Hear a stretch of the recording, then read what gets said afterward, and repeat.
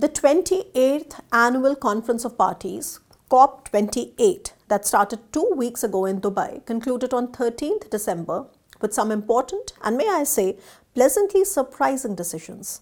To start with, the deeply divided and economically distressed world had rather low expectations from the Global Climate Conference to add anything significantly new.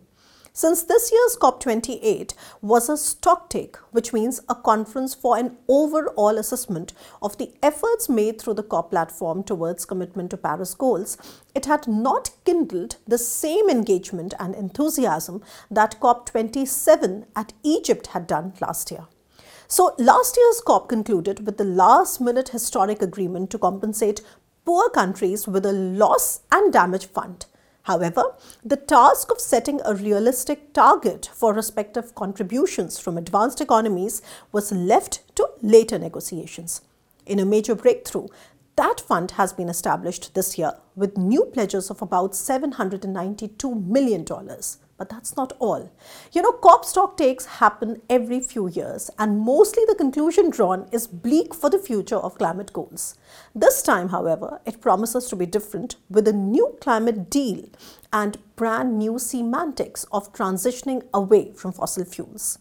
After 2 weeks of controversy and bitter negotiations, not only did the 200 parties agree to this new climate deal, but also took at least 8 important decisions.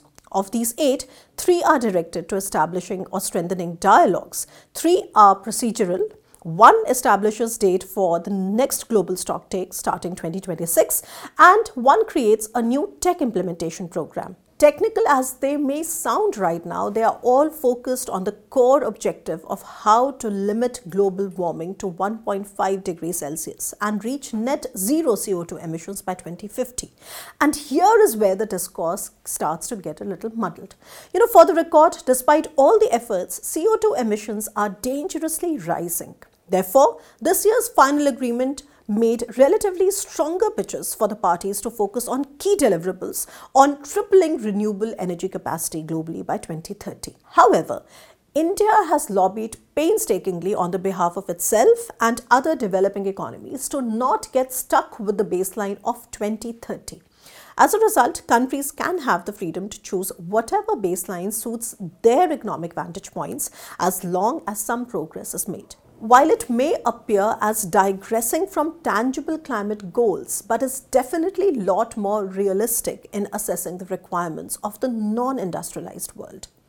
In yet another victory for India and developing economies, notable objections to using phase down versus phase out, the agreement lands on safe zone with using phase down of unabated coal power. However, the most cardinal part of the entire text is the section on transitioning away from fossil fuels in energy systems in a just, orderly and equitable manner so as to achieve net zero by 2050. Now, what is so special about the part I just mentioned? It is the first time in almost 3 decades that fossil fuels have been cited in the final agreement of climate talks. In that sense, it is a semantic way forward to resolving perennial deadlocks. But the problem is, critics have opined on the inherent weakness of transitioning away from fossil fuels in contrast to the more robust phasing out, which remains an elusive goal in realistic terms. What this year's climate deal has got right is introducing fossil fuels in the debate while adhering to a safer expression of transitioning away from them instead of getting mired in the politically divisive and sensitive expressions. It also helps keep the developing economies on board with the industrialized world, as the former are not prepared for phasing out traditional fuels without adequate support from the developed world for transitioning to renewables and maturing of their own industries. The other reason is purely commercial and singularly pressing. The vital stakes of the giant fossil fuel companies and the petrostates keeps the global dependence on fossil fuels going. Fossil fuels not only remain the backbone of heavy industry for most economies, they are actually phased up in the real world as the world remains entangled in uncertainty and geopolitical conundrum. According to a recently released UN report, the billions of dollars worth of new investment in expanding fossil fuel industries indicate anything but a willingness to phase down the usage. The report states the contradiction in how governments, taken together, plan to produce more than double the amount of coal in 2030 and double the amount of oil and gas in 2050. However, this finding itself is inconsistent with scientific studies that argue that any new development of gas and oil fields is incompatible with the 1.5 degrees Celsius target. Therefore, behind the reassuring phrases of our collective future being green and so on and so forth, lurch the domain of unresolved economic interests.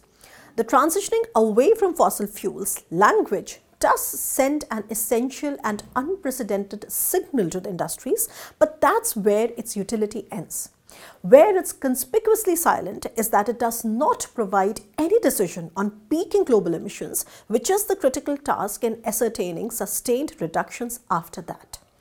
So, fresh semantics notwithstanding, the new climate deal does not provide solutions to the most fundamental inconsistencies of the climate debate, but is successful in calling for stronger and accelerated action. Now, how to reconcile the short-term economic interests with the long-term human commitment to climate goals remains a mirage. The closer one seems to come, the farther away it gets. Amid all the haze and conflicting interests, there is an understated winner this time, and that is the rallying support for accelerating nuclear energy. Nuclear energy is now unambiguously mentioned as a low-carbon energy source. What makes this inclusion even more noteworthy is that the support for it came from merely a handful of countries in the early days of COP28, but it still made it to the final proposal as a preferred zero and low-emission technology.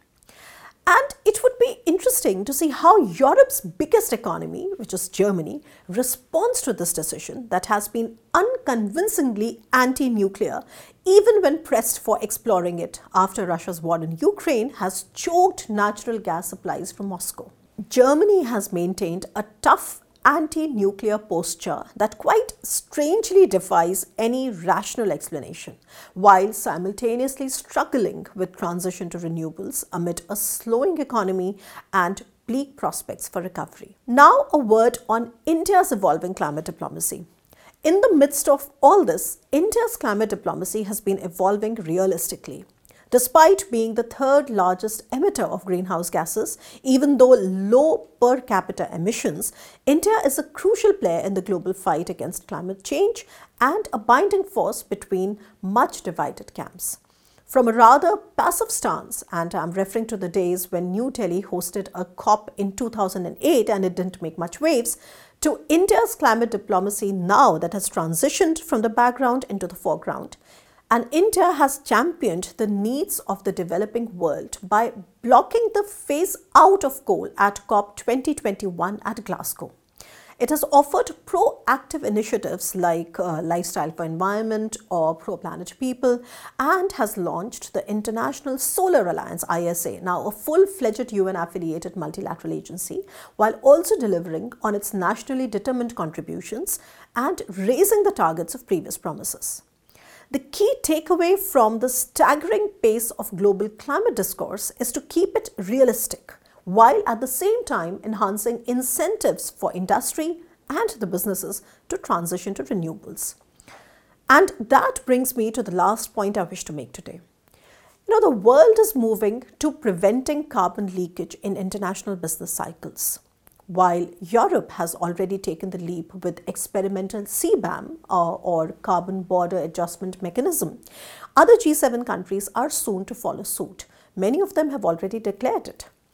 These are slow and steady developments to attaining climate goals, which will need rectifications along the way as the developing world adjusts to these emerging realities in global production, supply, and value chains.